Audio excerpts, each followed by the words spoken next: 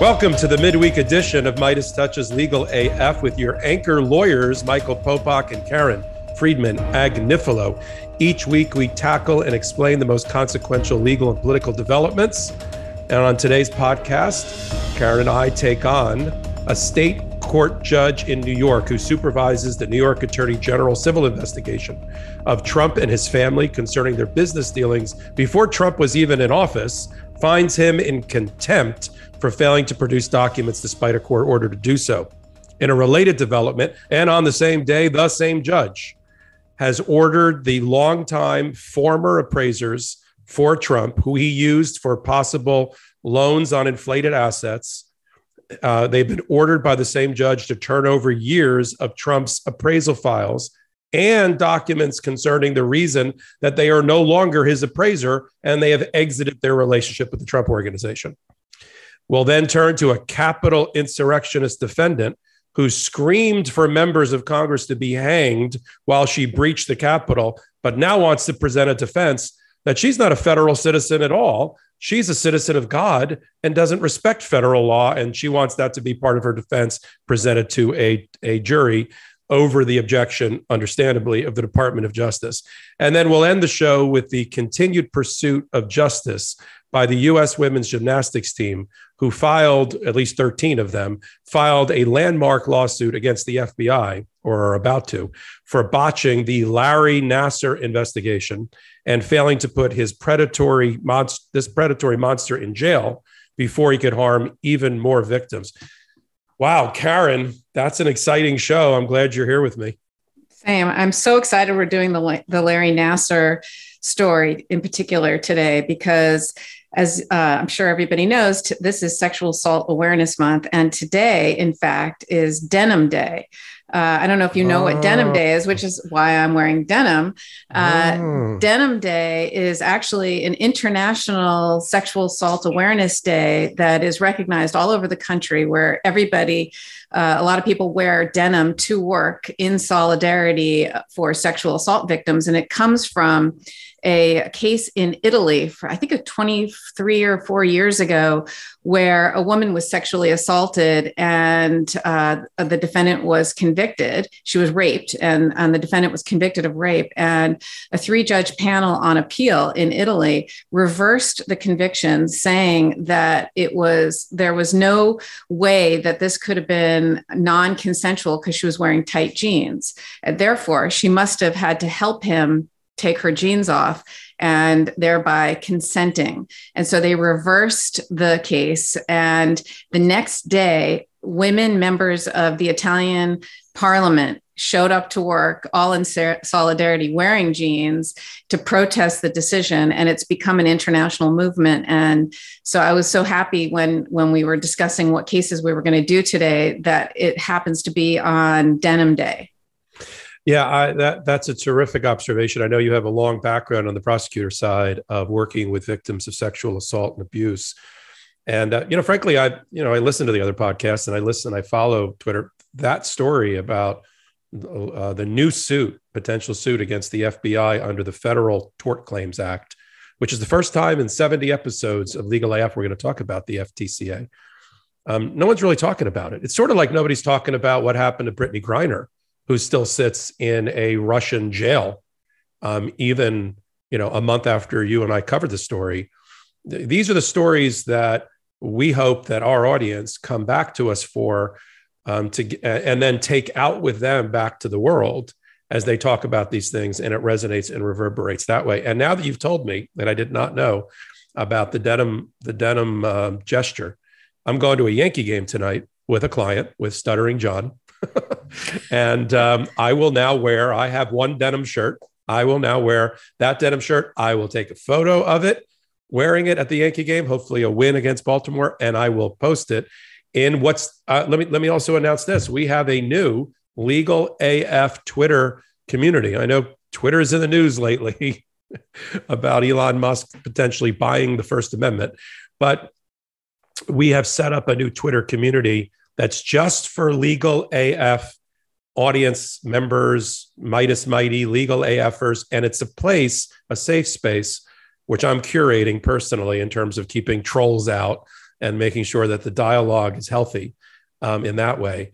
It's going to be a place for people like Karen and me and Ben and others to post information leading into one of our podcast episodes, information coming out of it, something that we mentioned on a podcast that we think would be useful. You want to see the actual contempt order, we'll post it. You want to see, the actual decision of the Supreme Court or a link to the oral argument on the Supreme Court, that's a place where you can go. So I encourage you. We just founded it on Sunday. We already have 250 members. I'd like to grow that, but that's going to be a place where everybody can go, a toolbox where you can go. And if you enjoy Legal AF, I hope you'll enjoy the Legal AF Twitter community as well. And how do people join it, Popok? What do they have to search for and click on? Well, if they're already on Twitter, it's one of those groups or communities that you can join. We're already established. We already have a landing page. You just search for Legal AF Twitter community in the search bar, and it should pop up. It's posted as well. If people want to go, you should do it to yours too, Karen.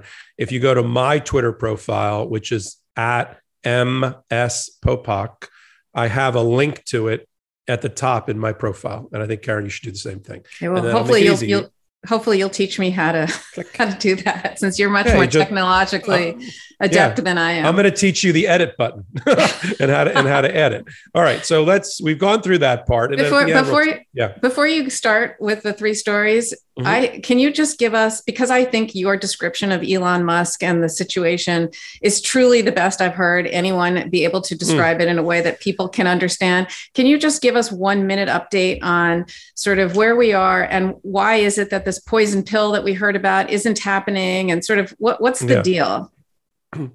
Okay, thanks. I'm ready for that. There's an old that's also known in the business, Karen, although I want to do it and I appreciate it, as a hospital pass. Do you know what a hospital pass is? I do not. That's where the quarterback throws the ball over the middle and gets his wide receiver sent to the hospital because they're not ready for the pass. It's like, but I knew you were ready. The thing is, I know you're ready because like I said, the way you described it was better than anyone else I've heard. And I mean that. I don't say that, I appreciate that just because you're my co-host, but also I've seen you tweeting about it. So I know that you're up to speed. I would not have asked you something that I didn't know you could explain, but I genuinely have questions and I assume that must mean others do too. So if you could just give us a very quick explanation, I would appreciate it. So Elon Musk, who owned up to 10% of Twitter, made a proposal, as everybody knows now, it's all over the news, of course, made a proposal, an offer to buy it after first accepting an invitation that he forced to be on the board and stay as a minority member. That lasted 3 days. And he then departed and said, no, I want to own the whole company. I'm going to put in an offer. And without having the financing in place, because he can't do this himself, even though he's about to get a $23 billion bonus, because frankly, he's raised the share price to all of the targets that they gave him in his executive compensation. The share prices for Tesla, although they've now dropped 15 to 20% in the last 2 days, the market responding to him and basically telling him, don't take over Twitter, focus on Tesla, focus on going to Mars. Don't focus on buying Twitter. So the market is pounding him right now, right? The market is pounding him and lowering his share price. But the share price has quadrupled or more since in the last 3 or 4 years. So he's getting a $23 billion bonus. Now we know where he wants to spend his bonus, right? Where he wants to spend his allowance. He wants to buy Twitter. It's almost the exact amount of cash because there's 3 components to the purchase price. There's the amount that his investment banks, in this case, Morgan Stanley, can raise in loans, right? So Morgan Stanley is going to literally be a bank and loan him like I think half of the $40 billion, billion with a B, purchase price is going to come from lending arranged by Morgan Stanley, both as a bank and what's called a syndicated loan, where they take the amount and they sell off parts of it, tranches of it, to different lending organizations and banks that want to have a piece of it. So when you're a lender, you have a note, and there's you're owed a payment coupon payment, and that's a debt that sits on the books of the company. The other tranche, the second tranche of the investment, is going to come from equity, meaning people buy shares in the new company that are being sold through now Elon Musk. So there's an equity for the vehicle of the purchase. So people are going to go, oh, I want to buy those shares. And usually these are big institutional investors, not small mom and pops like you and me, who are buying those shares. So they're on the equity side, and all they get is, they get a vote when it comes time to vote their shares in favor of the board, and they get a dividend if it's ever announced. That's all they get. Does he personally guarantee these loans, for example? So in case Twitter implodes and then he files chapter 11. Yeah, he personally guarantees. So let's say the 25 billion of lending that Morgan Stanley is arranging, it's backed up with a pledge of the Tesla stock that he has. Now he has limitations. He has limitations within the governing documents of Tesla as to how much of his stock he can pledge, and or because if it's pledged and there's a violation or a breach, he could lose his security, his asset, and his collateral. And that matters to Tesla because, there goes the founder's $20 billion worth of stock gets sold by Morgan Stanley at a market price, depressing the shares. So you have all of the fiduciary responsibilities that he has at Tesla. And then you've got him pledging personal assets and cash, because he's going to have to come out of pocket cash. Mainly to get cash, he has to sell stock, which further depresses the market price for the shares. The market is trying to, let's be frank, restrain him from buying Twitter by pounding the share price into the ground so that he has to use more and more shares. It becomes more costly for him to acquire Twitter, because what 3 days ago was, valued at X, it's now X minus 20%. So now he's got to do more and more and more. And then the other thing, so he's got equity, he's got debt that he's taking on, and that he's pledging his stock for. And then there's usually like bonds that are sold, which are also on the debt side of the equation. He says now, and this was the big change in the last week since Monday, that he has put together the complete financing for $40 billion in those three categories. When he first made the offer, he didn't really have the financing in place. And people, including me, said, this is sort of a joke offer. Another one of these marijuana 5420 offers that he did last time for his own privatization of Tesla, and he's just jerking the stock price. Now, even the Twitter market for stock did not like the deal originally, started pounding the Twitter stock down. But then as it looked like the board had come around to accept the offer and make it a friendly takeover, as opposed to, we'll get back to the poison pill, since the board announced, and they have to, under the SEC, the Securities and Exchange Commission regulations, they have to announce what their position is. And if their position has changed about the potential acquirer in Elon Musk. And once they announced on Monday and Tuesday, and Jack Dorsey, the founder, came out and said, we think the company will be in great hands with Elon Musk. This is exactly what we wanted. Let's go private. And yes, I'm going to make $1 billion in a parachute on the way out, but I'm really in favor of this deal for the shareholders. Okay. You have that. And so the market reacted and started raising the stock price to come close to the offer price, because there was a gap. He offered 54.20, but the stock at one point was like 50. Then it started to rise 51, 52, as the market believes that the deal may actually happen. While at the same time, they're beating the crap out of Twitter stock to make it more expensive, because the market's signaling, don't do this. We don't really want you to do this. I don't think it matters to Elon Musk. He'll be able to pull this off between his dividend, his shares, his bonus, the lending. What the resulting company looks like in terms of debt structure, I think it's going to be crushed under debt at a time when I'm not even sure what the Twitter business model is. We like it. We use it a lot, but we're not paying Twitter for it either. So, they have to find a way to start making lots of money once he comes on. The commercialization of Twitter will be dramatic, because he's got to pay notes and bonds and dividends and debts and repay. And that's not going to happen from the existing revenue stream of Twitter. at a time where all streaming service and all social media are being hammered by the financial crisis, the world crisis, the Ukraine crisis is all hammering these things. Netflix hammered recently, YouTube announcing losses, compared to prior years. This is not a good time to be buying a social media company at the highest value. And then the other question is there somebody else that wants to buy it? That was my question, doesn't the board have a fiduciary duty to try to get the highest price? I don't understand why they just went from poison pill to, okay, we'll take your marijuana offer, the number 420 in it. I mean, seriously, it just seemed so strange to me that they would, if it was for sale. Yeah. Well, let's talk about that. Ben did a whole 8 minutes on the fiduciary duty responsibility of the board. On the poison pill that you asked me about, he or they that put the poison pill in place can remove the poison pill if it goes from an unfriendly, hostile takeover, which is what it was at one point, because they said, we're not inviting this. We don't want this. We don't want to sell at 42.20 or 54.20, sorry, a share, which is too low. Our value is 70, which is what it was a share a year ago. And okay. But you know what? They've got advisors. They've got Goldman Sachs as an advisor, and the market is talking right now, right? So people would say, put it up for auction. That's a fiduciary duty. Delaware law says that in some instances, it's incumbent upon the board to get the highest price, and maybe using an auction is the way to do that.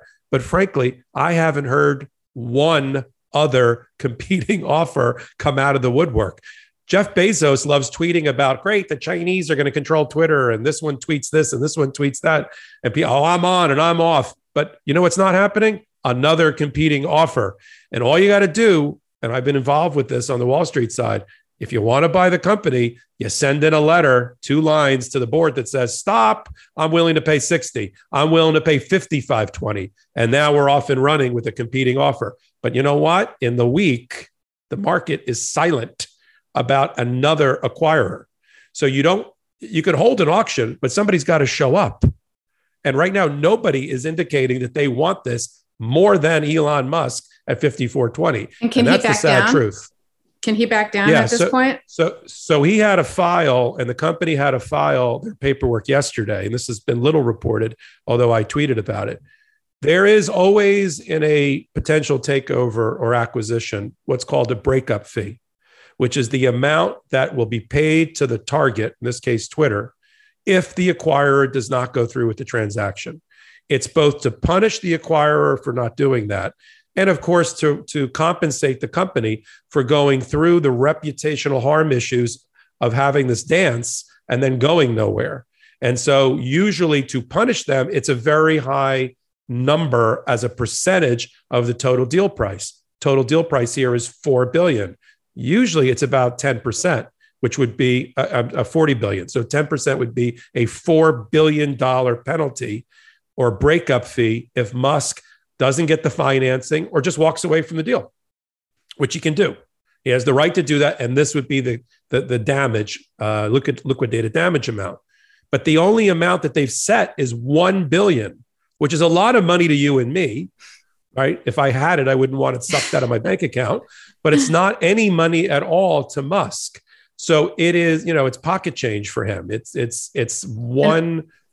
So that was filed yesterday. So yesterday was the date. Now from then on, there's a breakup. Okay, I got it. Right. There's a breakup, and all he has to pay for if he fails to close on this deal is $1 billion, which is for him is nothing. That's the reality. And so he can jerk this around, watch the stock market price, watch the Twitter price, play the margins, right? And then decide, you know what? Thank you. It was a pipe dream, but I'm not going through with it. He'll point to something else. The board's not cooperative. I got to look under the hood in due diligence. I looked at all the information on their finances, and the company sucks. I'm out. Something like that. Or, I want to spend more time with my family, or whatever coaches say when they retire for bad reasons. But that is, I want people to understand that is a red flag about whether he's really serious or he's given himself what looks like optionality to walk away from the deal. So speaking of bad coaches, should we move Sure. on? Sure. Let's talk about former Dr. Larry Nassar, formerly of Michigan State, who was a sports doctor and the head doctor for the U.S. Women's Olympic Gymnastics team, or gymnastics team, USA Gymnastics, I think is what it's called, who most people are like, didn't we already do that story? Isn't he the bad, evil man that's sitting in jail for the next 40 to 175 years in Michigan? And the answer to that is yes. 2018, he was sentenced for molesting and sexually assaulting women and girls on the team under the guise of giving them medical examinations or treatment. So that really terrible man is where he belongs. Now you have, well, how do the victims, and there are hundreds of them, how do they get compensated financially for the physical attack, the sexual attack, the emotional abuse, and emotional suffering for this? And from whom? Larry Nassar doesn't have any money, and he's making license plates now at the Michigan Penitentiary. So where do you get money? Where do you go? Well, you look to other people that should have been in a position to protect the innocent, and they have money. Michigan State, I think, got sued at one point for employing him. USA Gymnastics for not properly supervising him when they heard complaints.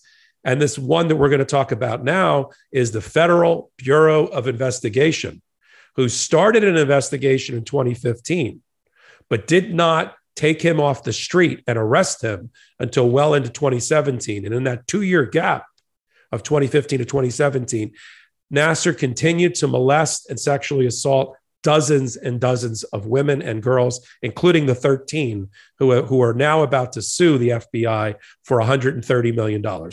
So let's talk about the case. Let's talk about the statute under which, the federal statute under which the plaintiffs are suing the Federal Bureau of Investigation, and where it is now and where it goes from here. Karen? Yeah, so this is just an incredible thing that's happening, and really the fact that these sexual assault survivors are coming forward and bringing this to light. And I myself am so happy that they are bringing this to light right now about the failures of the FBI and what they did. What sort of highlighted how so many more victims in this matter were sexually assaulted because of their failure to act. Basically, what's happened is 13 different sexual assault victims are seeking $10 million each from the FBI for basically bungling the investigation that they say led to more abuse. And this is coming because there was an Inspector General report that came out in, I believe it was in July of 2021. Right. It was the Department of Justice Office of Inspector General, and that's sort of the oversight body that looks at and investigates federal agencies. They investigated the handling of the FBI, how they handled the Larry Nassar case. And what they found, and this was like a finding, an actual finding that said senior officials at the FBI, in particular the Indianapolis, Indiana office, where some of the survivors came forward, they went to that office and reported the crime, said that that particular field office failed to respond to allegations of sexual assault with the urgency that this required. They didn't notify, for example, the Michigan field office, because every FBI, the FBI, in addition to being in Washington, has field offices all over the country. And so they should have notified the Michigan field office where he was a doctor and coach. They should have notified the Michigan state and local agencies, like, for example, the local police department. They could have been investigating Larry Nassar and potentially had other complaints against him. And third, they found that the FBI field office in Indianapolis didn't do enough to mitigate the ongoing threat. And what they meant by that was stop further abuse. So you have information that he is sexually assaulting young girls, and they sat on their hands for 8 months. There were 8 months of inaction before the FBI in Los Angeles got a separate report and by another sexual assault survivor. And they started an investigation, and they finally are the ones who started to investigate this federally. However, they also failed to to refer this to the Michigan field office or to the Michigan state and local agencies. So again, every single sexual assault abuse victim who was abused and assaulted and raped and touched inappropriately from that time in that report in 2015 to the Indianapolis office, going forward until he was arrested, frankly, what these sexual assault survivors are saying is that's on the FBI. You have blood on your hands, because you could have, every girl who was touched inappropriately or sexually assaulted after that is your fault, because you did nothing to stop it. You had the information and you did nothing to stop it. And these 13 women and girls were part of that. Yes, exactly. And, interestingly, there was a lot of language in the in that has come out both in the report, but also that the director of the FBI, Christopher Wray, who is in response to this suit. It's not really a lawsuit, but you'll explain that when you explain sort of the FTCA. But essentially the FBI director is saying words like, I am deeply and profoundly sorry for these delays. This was an unspeakable failure of the FBI. I mean, to me, that's signaling the fact that they are going to settle with these women and settle with these girls. And I think that's significant, because if this ever does go to an actual lawsuit against the FBI, a concept of qualified immunity, something that we've talked about before, could come into play. It could come into play that the FBI agents could be immune based on their inaction. And so it's something that I think. I don't think it's going to get to that point, because the bad press and the hits that the FBI will take if they actually try to come forward and say, that I'm sorry, we have qualified immunity in this matter. I just don't think they would ever hold themselves out to that, because then I think there's already a call to reform the qualified immunity kind of judicially created provision nationwide, especially after the George Floyd protests, which holds mostly police officers, holds them immune from liability for bad behavior or inaction. Obviously you can still prosecute people criminally, but when you do a bad job or you're incompetent, there's qualified immunity. You can't be held accountable. So I worry about that a little here technically, but I think the FBI would never go there, both for reputational harm and also because they don't want to risk having this be the lightning rod that finally overturns qualified immunity. So I think they're going to settle with these survivors, and I think these survivors are going to get paid for the inaction here. That's what I think. Okay, so let me continue with that qualified immunity as to the individual officers for sure. Fortunately, on the books, and we're going to open up class now for Legal AF on the Federal Tort Claims Act, which I'm actually handling a case under it right now. That is until 1946, if you were injured at the hands of a federal employee, whether it be law enforcement, medical, you name it, Department of Justice, I mean, it could be anything, anybody who's employed by the federal government. Until 1946, they were able to say under the doctrine longstanding of sovereign immunity, sorry, we work for the king, we work for the sovereign, and you can't sue us, you're out of luck for your injuries or your loss. And in 1946, Congress passed the Federal Tort Claims Act at 28 U.S.C. 1346. We'll post that in our Legal AF Twitter community, in which it allowed that if the injury was caused by an entity, that if it was a private citizen, would be able to be sued in court for the loss or damage.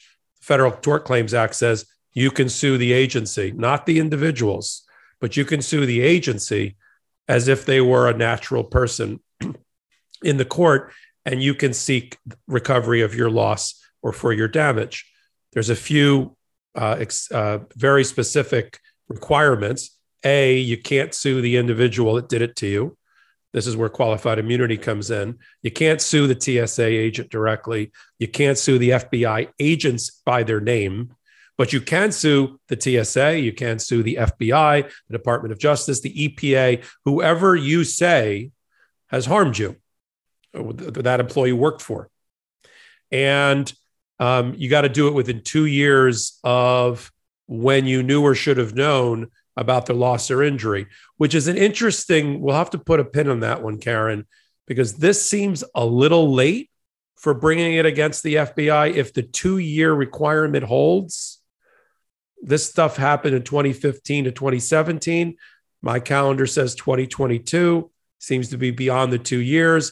But if you're right, and I believe you will be, that the FBI, from a reputational standpoint, from a human being standpoint, wants to compensate them, then the statute of limitations issue will not come into play, at the time. Now, in order to start a case under the Federal Tort Claims Act, the FTCA, and then just so everybody knows, who are the lawyers for the government and the government agency? The Department of Justice. The Department of Justice has a section dedicated to the FTCA. And if any other agency gets sued, they jump in and defend that agency or supervise the settlement negotiations related to that agency. So you fill out a form, you literally fill out a claims form. It's Form 95. You submit it to the agency, to the FBI. So Chris Wren, the director of the FBI, is going to get a Form 95, or has gotten it based on the reporting of the case. And you have to file that first with the agency. You don't go to court for, you're not allowed to go to court first. The agency, and you make your demand in the Form 95. You lay out your narrative. I'm sure in this case, it looks like a standard complaint that's filed in court with allegations and paragraphs and dollar amounts. And then you sign it and you put in it the amount you're looking for. So I don't know if they used 13 Form 95s asking for $10 million apiece. I think they probably did. Or they did one master global omnibus one asking for $130 million. But either way, it goes to the FBI. Chris Wren then has a decision to make, and he has the power to do this, comes out of his budget, or he can go to Congress for more if he feels he doesn't have $130 million laying around. With the Department of Justice lawyers, they evaluate it.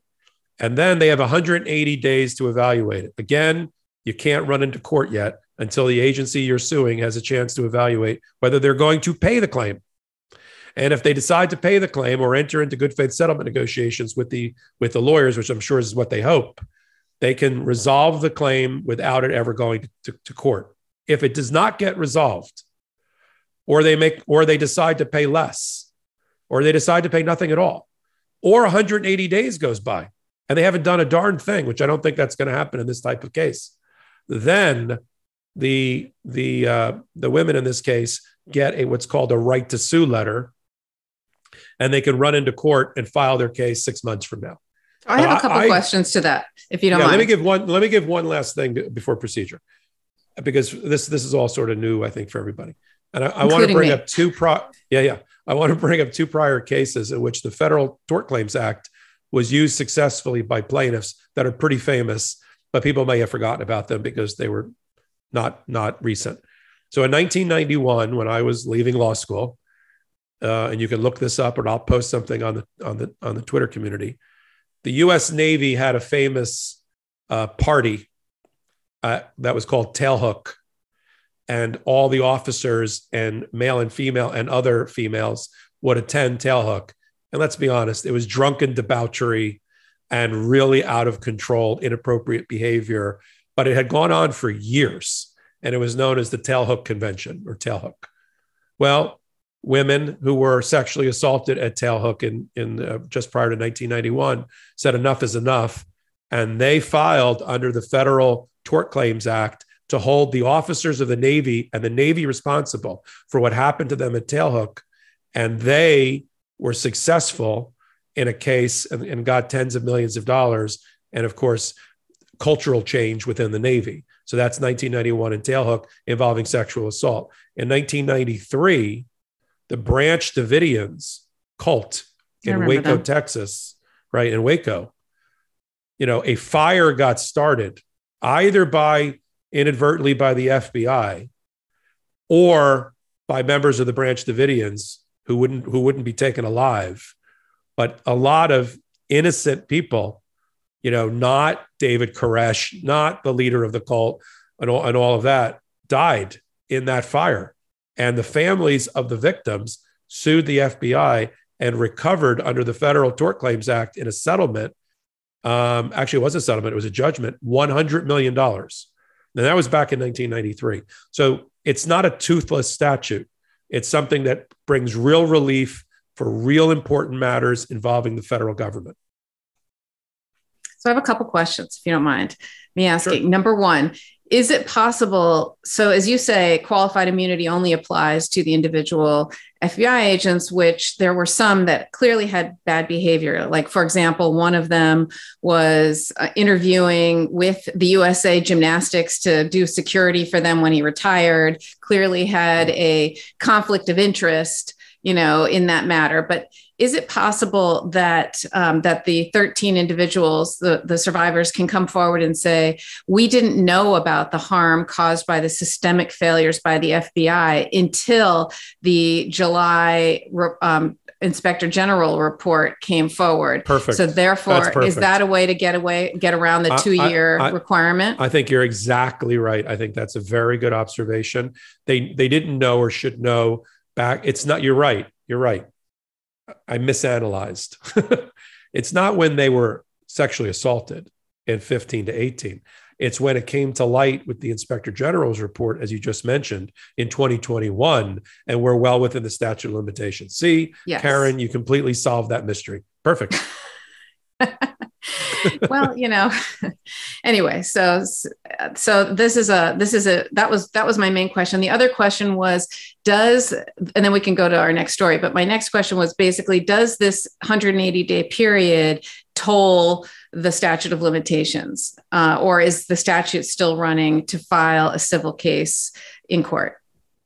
That's a good question. I would think it equitably tolls it. So that means it stops the clock so you don't lose 6 months. Because, some people think, well, it's 2 years, but 2 years goes by pretty quickly, especially, on some of these standards. And you don't want to lose, 6 months of it jerking around with the administrative process that's required by the statute. My gut, and I will look it up, is that it will stop the clock on the equitable tolling at the time that you file the required procedure, the Form 95 with the agency.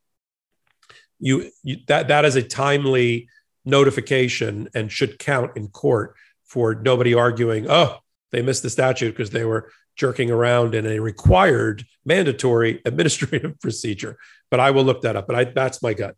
Yeah, so I asked the question because it actually comes up in the next case we're going to discuss, where Trump is being held in contempt of court by a state court judge. And one of the things that we're going to discuss, I'll let you set up this whole case.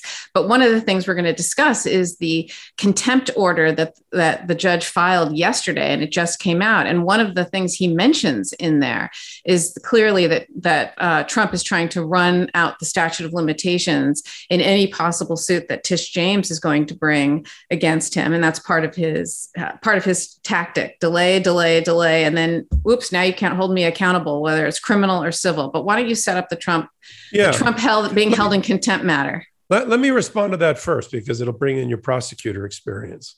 Every time I've been involved with a prosecutor where we were running up against a statute of limitations, one of two things happened when I was defending corporations. The government said, yeah, we're sort of short on time. Here's a tolling agreement that I'm going to require you to sign right now, giving me as the prosecutor 6 months or a year more, where we stop the clock and we agree you will not raise the statute of limitations defense, or else. And what is the or else, Karen? what is the really big club that the prosecutor or the SEC or CFTC or any of the regulatory agencies, what's the big or else if you don't sign the tolling agreement? We're going to bring the case. We'll indict you. We'll arrest you. We'll prosecute you. We'll, all of that. Now. You bring the case. Yeah, right now. We bring the case now because we don't want to be locked out of the time period and lose claims. And then you know what? We'll amend. We'll supersede. We'll bring new claims. We'll ask the judge for more time. Trump knows that she doesn't have enough yet. If she did, she would bring it. And so he knows by delaying this and not because he's not giving over all the documents that she needs for her case.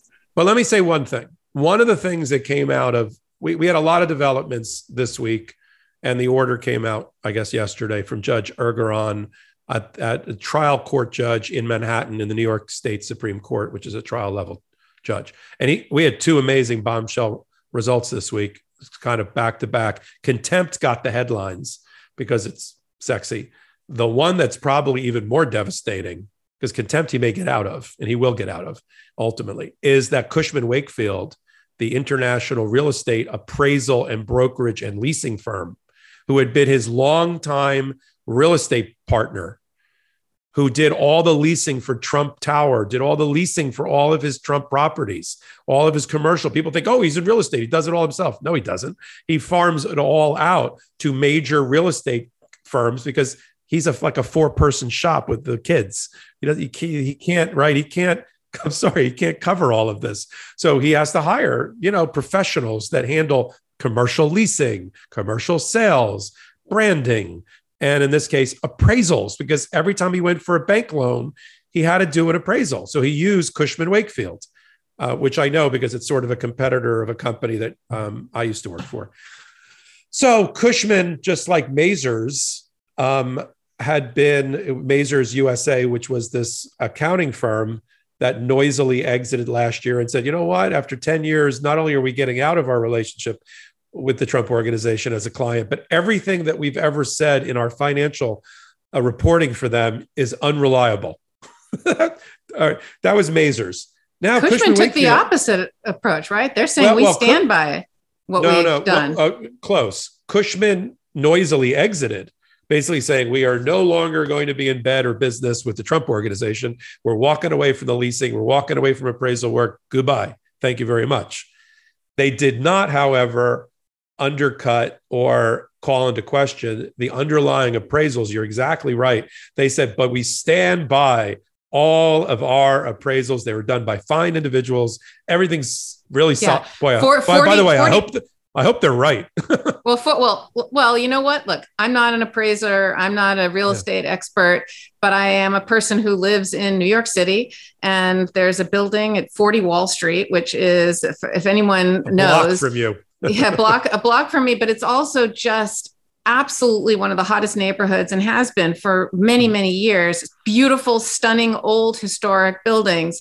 And Cushman Wakefield valued it in 2012 at $220 million, and 3 years later in 2015 at $550 million.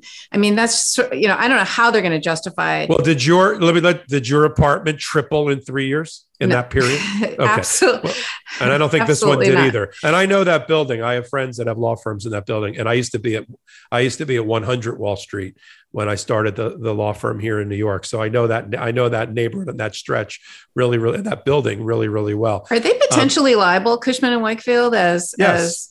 Yes. And they're probably worried, just as Mazars is, that they are considered co-conspirators along with Trump in the submission of these fraudulent bank statements. If Trump goes down for bank fraud and loan fraud and tax fraud, they're going to go after. They're going to turn around and go after Mazars and Cushman and Wakefield. Wow. There are no longer international accounting firms who were around for hundreds and hundreds of years, who are no longer on planet Earth because of financial failings that they did in working for what turned out to be criminals. So it happens every day. Before we turn to the story, the reason I think we're getting close to New York Attorney General Tish James's filing is she basically said it this week. She said she's close to filing her civil lawsuit against the Trump family and the Trump Organization. I think and hold me to it, I think that happens I think it happens before the end of the summer. Maybe it rolls into the fall. I think it's going to be a 1-2 punch. Jan 6 committee does its June presentation of the evidence. Around the same time, Tish James comes out June, July. She's politically savvy. She knows the midterms are coming, and she files her civil suit right around the same time. I think this is the last piece, is to look at the appraisal documents and see if they can make their case on that particular working theory. And she's basically said that. I don't think we're not going to wait around much longer. But what is Judge Ergeron? What has he been doing if he hasn't been litigating over or been presiding over a civil lawsuit over Trump? He's been supervising the civil investigation. So we're all those people out there who think Tish James is just running amok. She's doing her own thing. And she's just, it's a political vendetta. That was my Trump impression. She's supervised by a judge.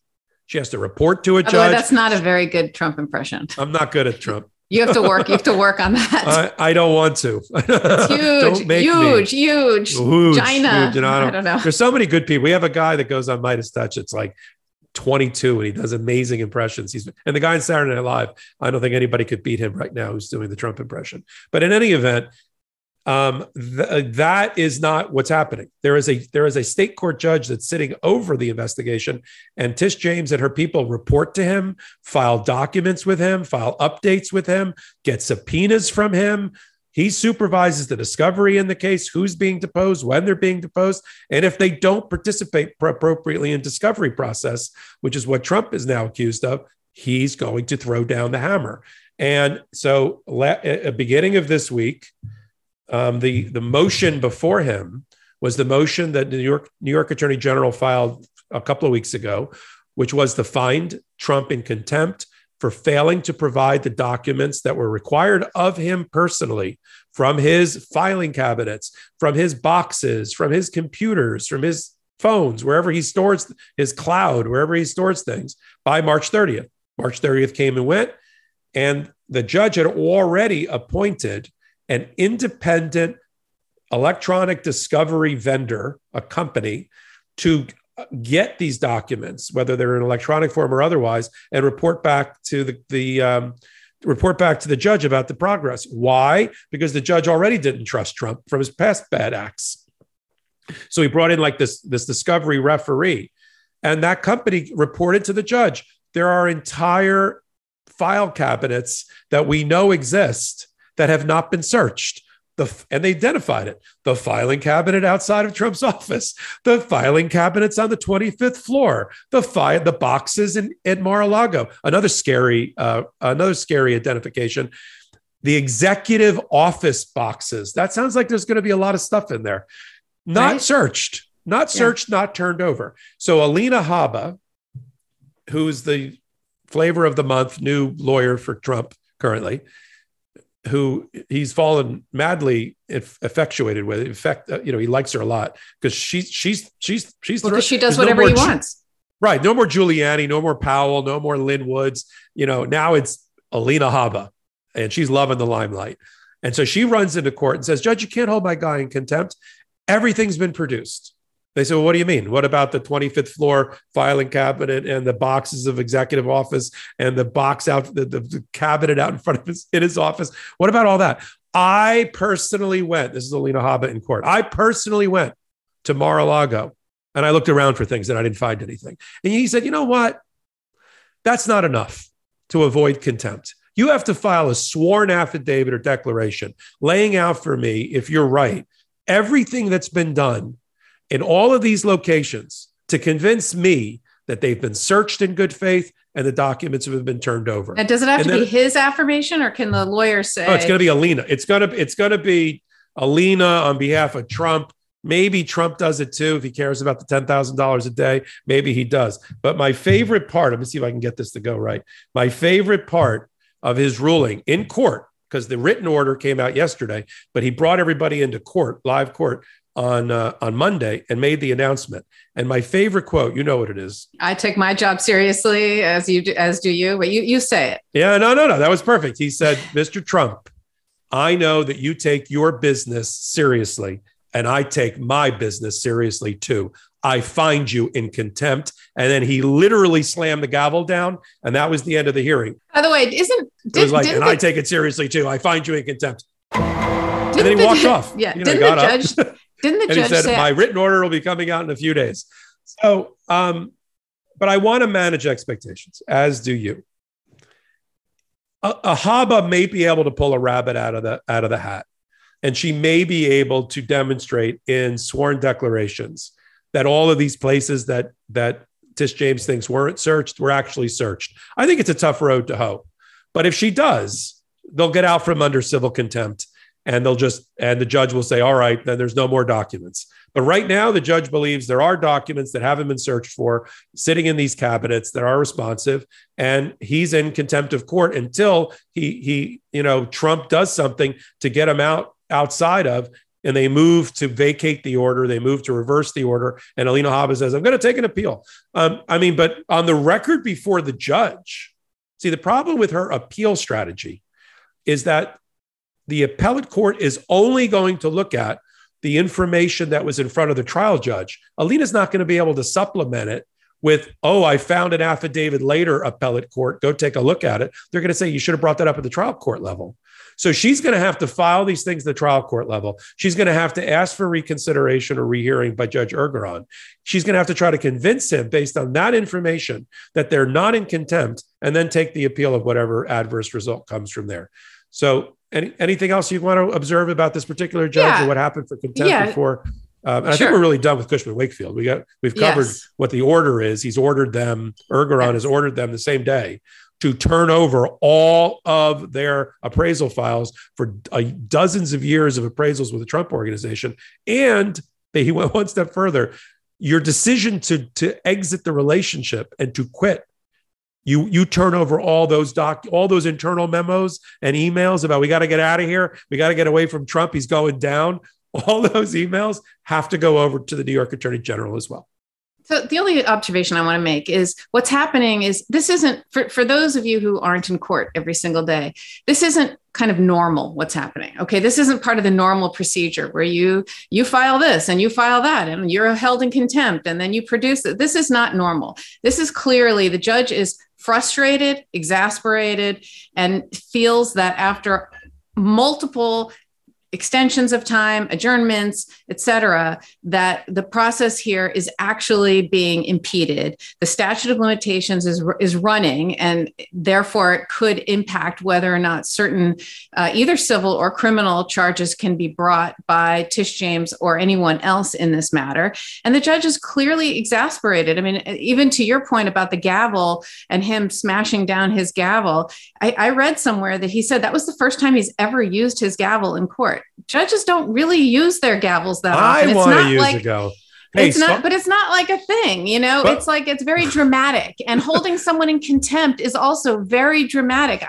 I was a practicing prosecutor for 30 years. I don't think anyone in my office during that time had ever been held in contempt, or any defense attorneys.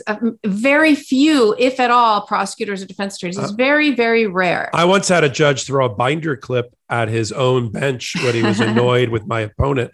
And the only other thing I want to say is, again, for the Legal AF Law School, is there's two types of contempt of court. There's civil contempt and criminal contempt. Civil contempt is designed to make you do something. It's designed to coerce you to do something. And that's what happened here. He's being fined $10,000 a day until he actually produces the documents to the satisfaction of the judge, or files an affidavit with the level of detail that you said, saying, look, I looked, it doesn't exist. I can't find it, whatever. My little Sharpie scribbled Post-it notes, I can't find them anywhere. So that's what civil contempt is. It's designed to get you to do something. But there's also something known as criminal contempt, which theoretically could happen here.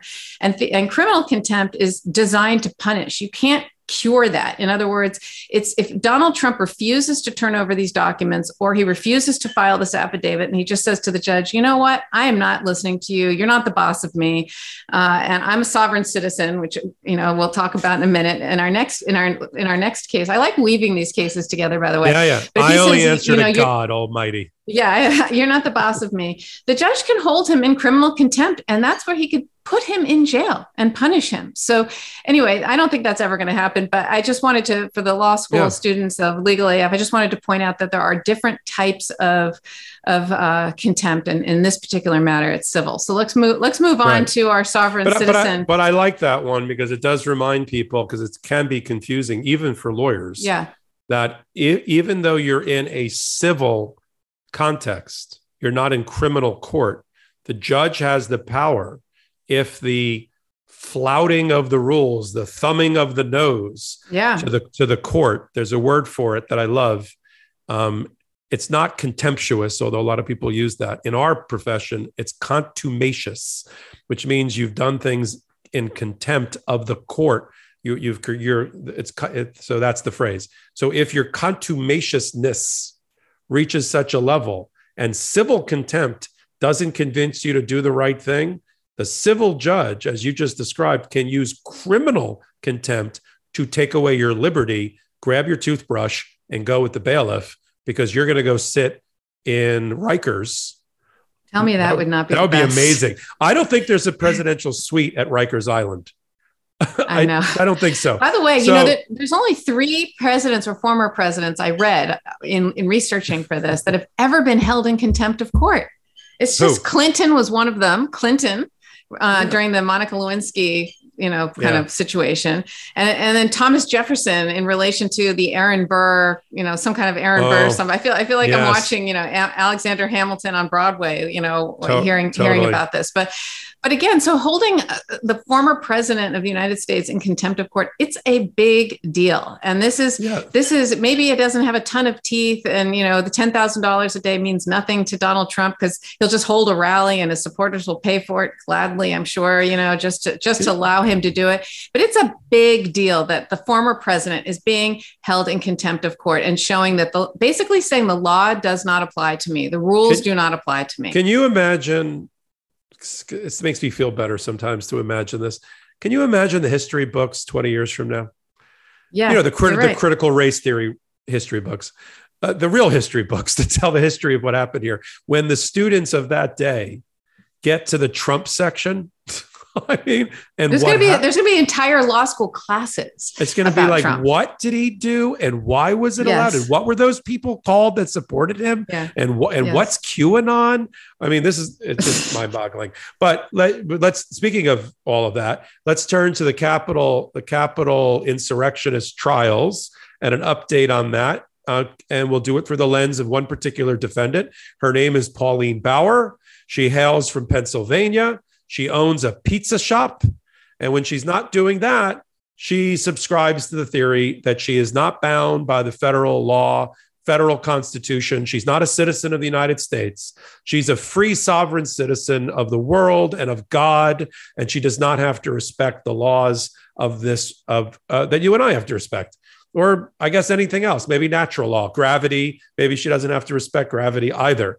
So the insurrection on Jan 6 shows you that out of control, weird people come in all shapes and sizes and all shades of white. You have Proud Boys, you've got Oath Keepers, you've got First Amendment Praetorians, you got QAnon conspiracy theorists. It was a grand old picnic for all of these people to get together on Jan 6th and storm the Capitol and try to stop the peaceful transfer of power. And another group that showed up because it was an open invitation. That party's a big tent. They let everybody in. Are sovereign citizens. Now, what the heck is that? I happen to know about that one because I defended a group of people who believed that they were sovereign citizens when they were prosecuted by the IRS 25 years ago and said they didn't have to pay taxes because the Internal Revenue Code was improperly passed by Congress, who had no power or authority to do so. Therefore, it's an illegitimate law. We're going to talk about jury nullification next. It's an illegitimate law that they did not have to abide by, and that's why they didn't file their tax returns, and that's why they didn't file their taxes. So they can't have criminal intent because they honestly and truly believed as sovereign citizens that they didn't have to. And they use gold instead of money. It's a whole thing. Well, listen, these were our clients. We told them to take the deal. that the government was offering to put them in jail for a year or two. And they said, no, we want to put this case on a trial. And we told them why that's probably not going to go well for them. And so we put it on in Miami federal court, and it did not go well for them. The jury did not like them, did not like the sovereign citizen defense, which the judge let us put on. And they went to jail for 5 years plus. Now, I was happy to see, though, that Pauline Bauer is being prosecuted in Washington, D.C. Yes. Not necessarily in Pennsylvania, where, look, as we saw in the Michigan in the Governor Whitmer case, your case is only good as your jury pool. That's right. And, these sovereign citizen people, they're all over the country. I mean, my father at one point lived in Oregon, and Oregon has a big community of these, we used to call them off the grid kind of sovereign citizen type people. They generate their own electricity through solar. They literally are like, we do not participate in government, and therefore the government does not apply to us. They're like violent Amish people. They just, but they always take up arms. And so, what did this wonderful human being do while she was there on Jan 6th? She decided, tell she was on tape, by the way. Yeah, tell her what this beauty was yelling and screaming. Well, we're a family show, so you can't actually use the words, and I don't have a bleeper. But say what she was yelling about and what she wanted to have happen. So she was on camera and yelling for the police to bring out Nancy Pelosi and bring out other members of Congress so that they can hang them. Literally, she was seen shoving the police and screaming profanities. And, she literally was encouraging that members of Congress come out so that they can be hung by this lynch mob of people who were there. And, but she's saying that she can't be prosecuted because she has a slightly different take on the sovereign citizen just her own brand of crazy. Yeah, her own brand. Hers is that is a religious exemption, saying that she's not a person. She's a creation of God, and therefore, because she's not a person, and therefore the laws, these laws that govern humans, do not govern her. I have good news for her. There is a creation of God section at the local prison. Yeah, well. Yeah. So, what happened this week and what's going on is all the pretrial motions in limine that happen during any case where both sides ask the court to, whether it's allow them to present certain evidence or preclude other types of evidence. And in this particular instance, the Department of Justice here filed motions asking that certain types of information, either she has to say that she's going to do it, or if she doesn't say it, then be precluded. So, for example, is she going to argue that she has an alibi, that she was not there? Which, how can she? She's on tape. But if you're going to offer an alibi, the law requires you to serve notice that you are going to offer an alibi defense, and this gives the prosecution an opportunity to investigate your alibi and whether or not you were where you said you were. So they're just saying because she didn't serve alibi notice, she should be precluded from that. They're also saying anything that she wants to say that could potentially encourage jury nullification, that should also be kept out. So, for example, the stuff about being a sovereign citizen, or the stuff about the laws don't apply to her, or being, all that kind of stuff. And I thought it was interesting that the Department of Justice wants to keep that stuff out, and that they have made the calculation that will actually potentially create jury nullification. Because frankly, if I was the prosecutor, I'd say, bring it on. It'll just show you that you are just as nutty and crazy and extreme as I'm going to portray you to be. I don't want you to be this nice little pizza shop owner. I want to portray you as an extreme, violent extremist. Bring it on. I don't think she'll be able to pull off that she's a nice, sweet little old lady. So why are they trying to? Because so why are they trying to preclude that? I think it helps them. Yeah, I'm back to a lesson I learned from somebody who looked and talks exactly like you a week ago on jury nullification. What you don't want, as you described it, is you don't want the jury to hear the evidence and decide the case not on the evidence and not on the law as charged by the judge, because they find the law to be not what they would like it to be. They don't like the law. And so they go, no, I'm not going to find that person, even though I've got the facts and I've got the law. I don't like the law. So, and that's jury nullification. And they're worried that the people are going to say, maybe the law is not right here. And they don't get their unanimity. They get, I just don't see that in Washington, D.C. again. I agree with you. Maybe in the upper reaches of Michigan or wherever in Pennsylvania, perhaps, but not necessarily in Washington, D.C. They, even though it's a different Department of Justice section, I'm sure the whole department is hearing footsteps about what happened in the Governor Whitmer case, and they're worried and they're not taking any chances. My favorite deadline. That's a good point. I didn't even think of that. Yeah, they all sort of, you know what it's like in prosecutors' offices. My favorite deadline is the deadline to tell the court whether you're going to plead insanity. Which, if you're really insane, you might miss that deadline. But she's got until, I don't know, May 6th to tell the court whether she's going to go along with the insanity defense, which I think she should strongly consider. She might I was going to say, I was like, I agree. That's the one she should really go with. But I know I'm going to leave you with one more quick fun fact, which is one that I not too many people know about me, by the way. Oh. So, this woman's name is Pauline Bauer. My middle name happens to be Pauline, just FYI. I wasn't sure where that was going. I thought you were going to tell me your middle name was Bauer.